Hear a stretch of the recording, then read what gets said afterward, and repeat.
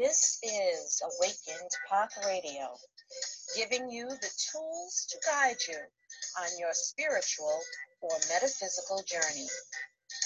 I'm your host, Dr. Candace Nadine Green.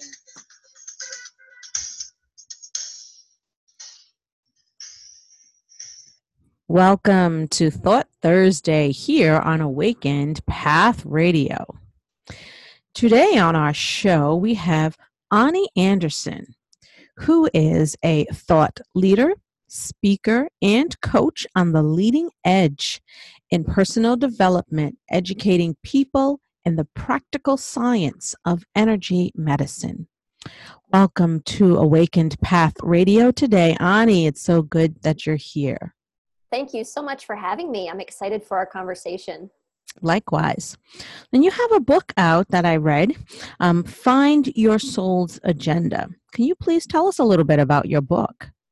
Sure. Find Your Soul's Agenda is a book that outlines a process that we use in our company to help people not only identify a purpose statement, but also identify their most prominent self-sabotaging behavior and patterns.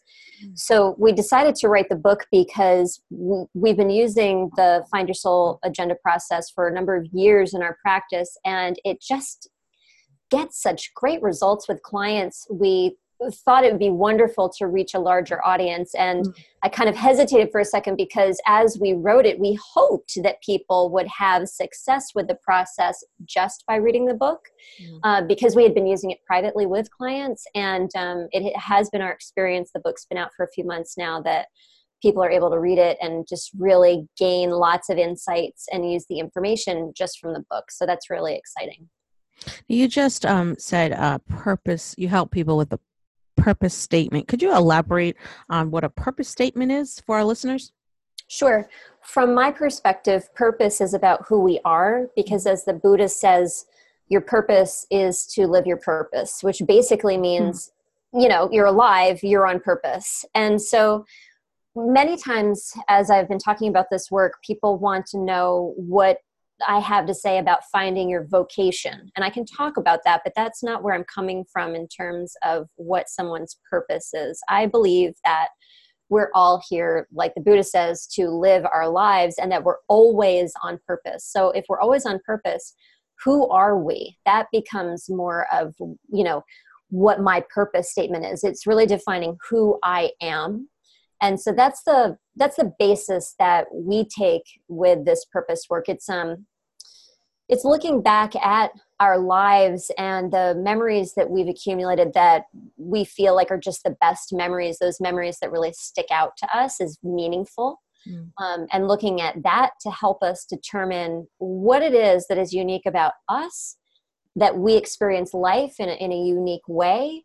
And then we put real language, very practical language around that so that people can understand who they are and how they approach life. Now, tell us a little bit about your journey to becoming a thought leader and coach. And for those of us who are not familiar with what a thought leader is, could you explain that to us? I think a thought leader is somebody who's out there, leading the perception of the masses. So, thinking a little bit different than most people think. You'll hear me say things that you may have never heard before. You've heard few people say. And so I'm intentionally every day when I wake up asking myself, how can I help people think in a certain way? I believe that that's what thought leaders do. And for me, what is that certain way? Just so you know.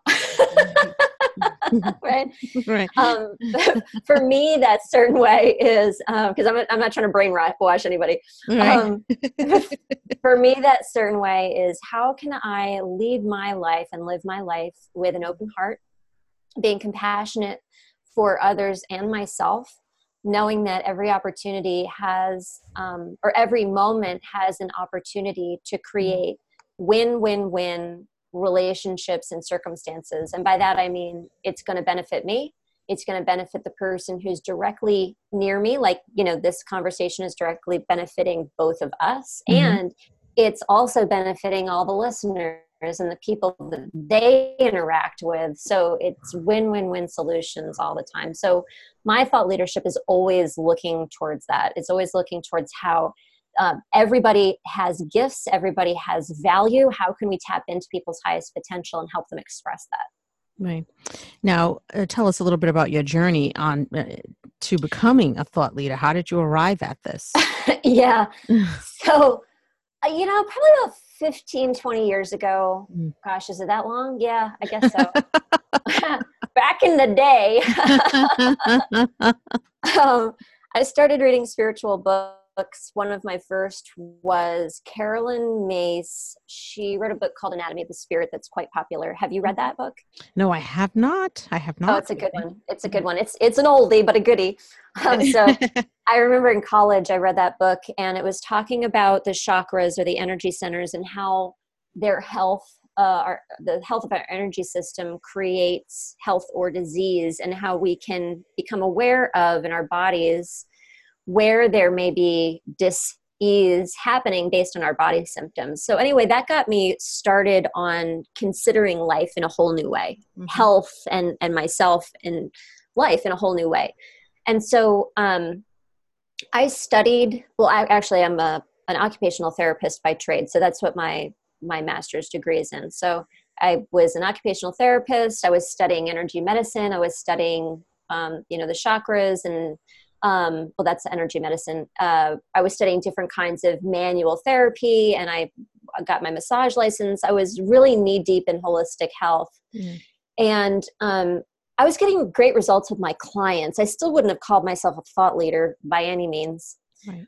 But I got great results with my clients. I really was helpful to people, a bit of a local superstar. My husband and I were in our area in terms of being able to help people with things that the doctors couldn't figure out. So that was super fun. Yeah. But it wasn't until for myself, my own life really fell apart. I got a divorce. It was very public. It was incredibly humiliating. The wellness center that I developed with my colleagues dissolved. Like everything just crumbled. So from that, I had to rebuild my life, and I needed to do it very, very quickly.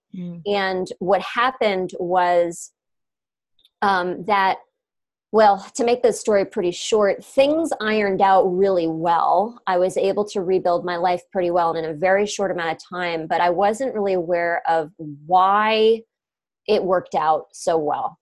And it took me a number of years after that to look back at what had happened, what had I done, to be able to decipher what exactly it was, because I couldn't help anybody else if I couldn't put some points around that for myself. So that's really when I started.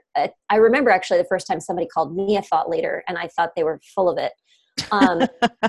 Yeah. And, but it put the thought in my head. And so, I started to really think about, like I said, what had gone right for me? What had I done? What did I know that other people didn't know? And I started to get out there and really talk about that. And what I found was that what I had to say was really influential for people. And so that's where I think that idea of really coming into myself as a thought leader and coach really came from. Now, in your book, you talk about becoming a self-leader. What is a self-leader? And how can a person become a self-leader? Well, I think there's a lot of us, and this was me, years ago, we look towards other people to tell us how we should live our life. And, I think it can be really beneficial to listen to folks, like people are listening to this, recording and considering what we have to say on it. And I think that's really beneficial. But there comes a time when you have to, I believe, when you have to take what you've listened to and take what you've read and take what you've learned and think to yourself, what does that mean for me? How do I want to live my life? And the way that this really comes into play within an individual is, I think that we listen to, we read, and we learn about things, and it starts to spark a little something in us that has already been there all along. We were born with it. It's this spark of desire to be more, to do more, and to have more in our lives than we ever have before. Most people stop there, though. They stop at the spark. They stop at the daily inspiration that they might get on Facebook or, listening to a podcast, and they stop there. I believe a self-leader goes just a little bit further, and they start to look at, how can I lead myself and my own life? And in order to do that, it's brave work. Honestly, it really is, because we have to look at how, when I was growing up, was I conditioned not to think for myself? How was I conditioned to behave in certain ways, to speak certain words, to think certain thoughts, to feel certain feelings? Because in order for us to actualize our desires, in order for us to actually be more, to actually do more, to actually have more in life, we are going to have to confront our patterning. Mm-hmm. And so in terms of, how does one become a self-leader? The first step really is about awareness. It really is about, it's about becoming aware of what these patterns are that are running. And I really believe that this is more about shifting a lifestyle than getting it and, landing there, that quote unquote there, to that place where I don't have patterns anymore, because that's not how it works. We're always going to have patterns, but are our patterns working for us or not? So the first step is really to become aware of what patterns are operating in our lives. And like I said, this becomes a lifestyle of becoming aware of, decoding or looking at where those patterns came from, and then choosing whether we want to modify them and reframe them to help us to align with our desires and align with our goals and the life that we'd really like to have. Right. And that's brainwashing is a way that causes us to not be able to think for ourselves. And it's crucial. You mentioned awareness, and it's crucial that we become aware when we are being sucked into beliefs or thought patterns that are not our own. Mm-hmm. Yeah. And that's what, brainwashing causes. It suffocates our own thoughts and our own patterns of behavior. And it's interesting because it can happen without us even realizing it. You turn on the news, politics tell us to think a certain way, churches tell us to think a certain way, things like that. And it really suffocates the individuality of us, really. Yeah, as adults, that's so true. As kids, we're raised before the age of 7 in theta brainwaves, which are the brainwaves that we're in when we're being hypnotized. So we're constantly being brainwashed before the age of 7. But as adults, we have the ability to reject information from going into our subconscious mind, but so often we don't. I could watch the news and shut it off and feel crummy about myself and about life and about people out there, and not even realize that I didn't reject. I didn't, when I was watching it, saying, no, this isn't the way I want to think about life. This isn't the person I want to be. It's so easy for us just to kind of be complacent and allow all of those consumptions to enter into us, not just, I actually kind of like that idea of what do we consume, not just with food, but with thoughts and with words every day. Right. And, and we notice how those people who step outside of the box, how they are treated, and people look at them, they stare at them, things like that, but they're being who they are. They're not allowing others to determine who they are, what they think, and what they say, and how they behave. So, it's so interesting. We don't even, for the most part, mind you, there are people who are awakening every day, but for the most part, people don't know that they are being brainwashed by the way, or that they have been brainwashed to think, to conform, to be the same like everyone else, to have the same haircut, drive the same type of cars and have the picket fence and all those things like that. That's right. And it's very interesting because there's a further down the road from where I live, there's this gorgeous house. It stands out. It has balls, like these globe balls in the front of the house. It's beautiful. It is not like any other house. And it is so amazing. This person decided I'm going to be who I am. And they have a big whale that's painted on the side of the house. It's amazing. I mean, a whale. And I mean, it gets a lot of attention. And there's some people who say, oh, I can't believe they're doing that to our neighborhood, bringing down our property values and blah, blah, blah. And I just like, oh my goodness, that is beautiful. This person is not conforming to everyone else's boring house color, and they're being themselves, and they have all these beautiful things outside in the yard. I mean, it's beautiful. So that's just an example of how people treat someone who's not conforming to what they're doing, who's being who they are, who's not allowing the thought patterns and the brainwashing to affect them, or they're not consuming it. They're rejecting it.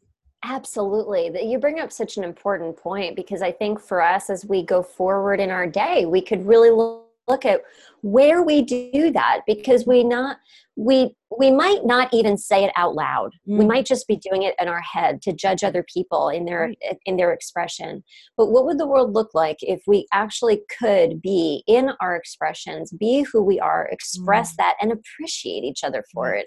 That would be pretty amazing. It would be so beautiful, everyone being themselves. And I think that it would also, lessen the bullying in schools, in regards to kids getting bullied who are different, or who are not like everyone else.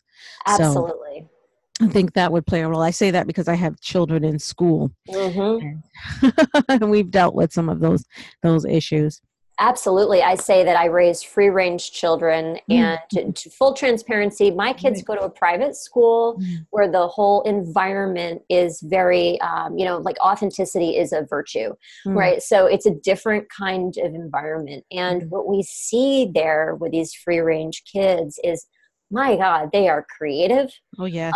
They are connected as a community. I mean, these are like some pretty amazing people that we're raising, and it is my greater hope and idealism that those are the things that are coming for us as our systems really are in a place of reinvention over the next how many years. Yeah, that would be beautiful. And I see more and more students children being themselves and being their creative selves and feeling free to express themselves. And I think that the more people who will become more free to be who they are and think the way they are, I mean, the less the safety in numbers, all of us are being who we are, and we're not afraid. Yep. And that would kind of make those people who are judgmental and, who are very quick to say something or say we're being weird or we're different. It will kind of maybe lessen their voice a little bit, or so we hope. Yeah, because they would see us stepping out with, I was going to say without fear, but I don't think it's without fear. It's that the fear is there, but stepping out anyway. And bravely, when people judge, bravely. When people judge, it's really coming from a place of fear anyway. So it allows more and more people, and I do see more of this happening than ever before. It's a pretty exciting time. Yes, it is. To step out into their authenticity. Oh, it's gorgeous. It's wonderful. Now, also you talk about nature in your book, and you say that the laws of nature rule our lives. So what role does nature play in our lives? Yeah, the laws of nature are working with and through us all the time, but most of us have no idea what they are. And again, from like an idealistic point of view, I would love to see that the laws of nature is something that are taught to us when we're children, so that we understand, because it's like gravity. If you didn't know about gravity, you might walk off the cliff or something like that.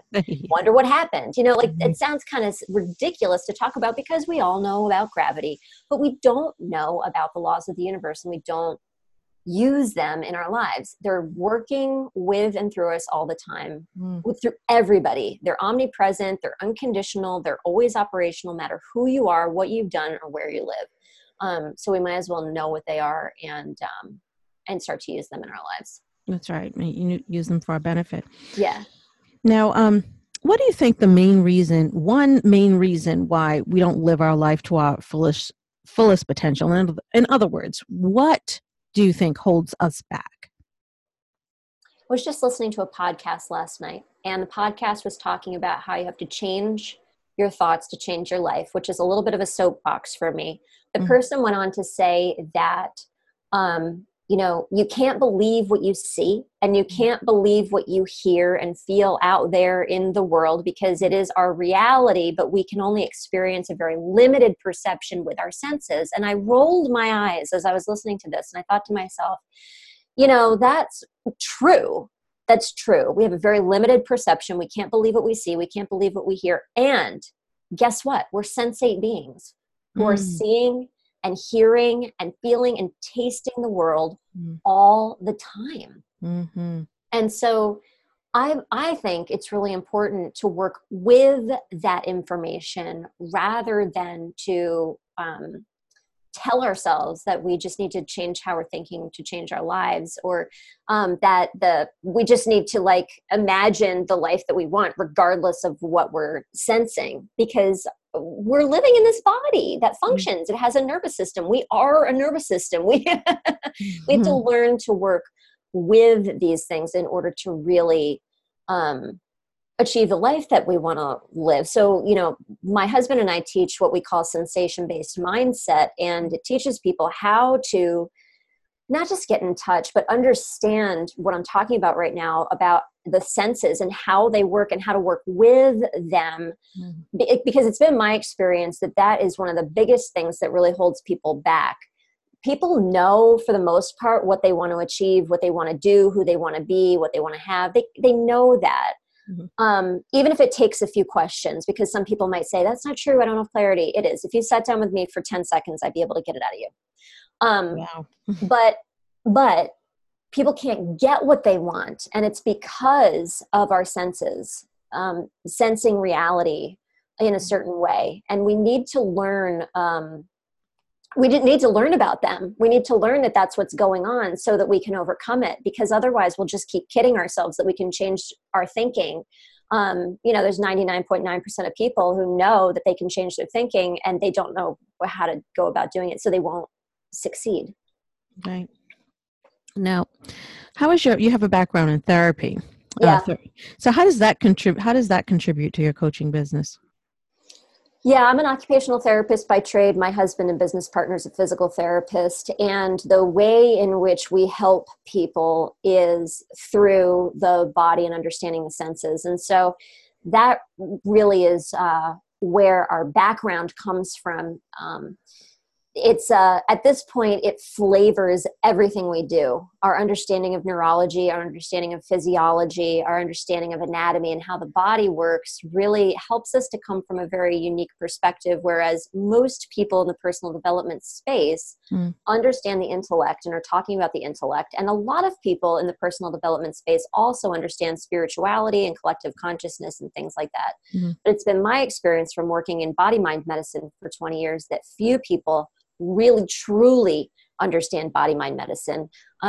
Most people are scratching the surface with that information. And so integrating the body-mind piece is really where it's been at for me. And that's where the therapeutics come in and how it informs everything that I do and teach my clients. Fantastic. Well, we've had a great discussion, and we could talk all day, but we can't. But so is there any last messages that you would like to give? Any last message that you would like to give our listeners today before we leave? Sure. I think summing up, what I've really been talking about today in the discussion we've been having from an action standpoint, like what can you actually do, really comes down to being aware of what you actually feel. So paying attention to your body and what you actually feel in your body, paying attention to your emotions and what emotions you actually are feeling, because that's the open door to transforming your life in new and powerful ways. And so we live in this world about, think positive, and that's all well and good, but you don't get there until you pay attention to where you are. So I just love to encourage listeners to be mindful, become aware of the sensations that they're feeling, the emotions that they're having, and allow them to be there so that they can open up a new way of life. Now, do you have any upcoming publications, projects, workshops, or speaking engagements that you would like to inform our listeners about? Well, the best way to find out about those things is on the New Way of Health website on events. So it's newwayofhealth.com/events. My husband and I actually do quite a bit of teaching. So, depending on when you're listening to this, there's likely going to be something happening really soon because we teach a lot. So if you go to that website, you'll find out about the latest and greatest. And that the website is, so people can keep in touch with you again, is? newwayofhealth.com/events. Okay. Very good. Well, Ani, it was such a pleasure having you on our show today. Thank you so much for having me. Thank you. And please continue to do the great work that you're doing.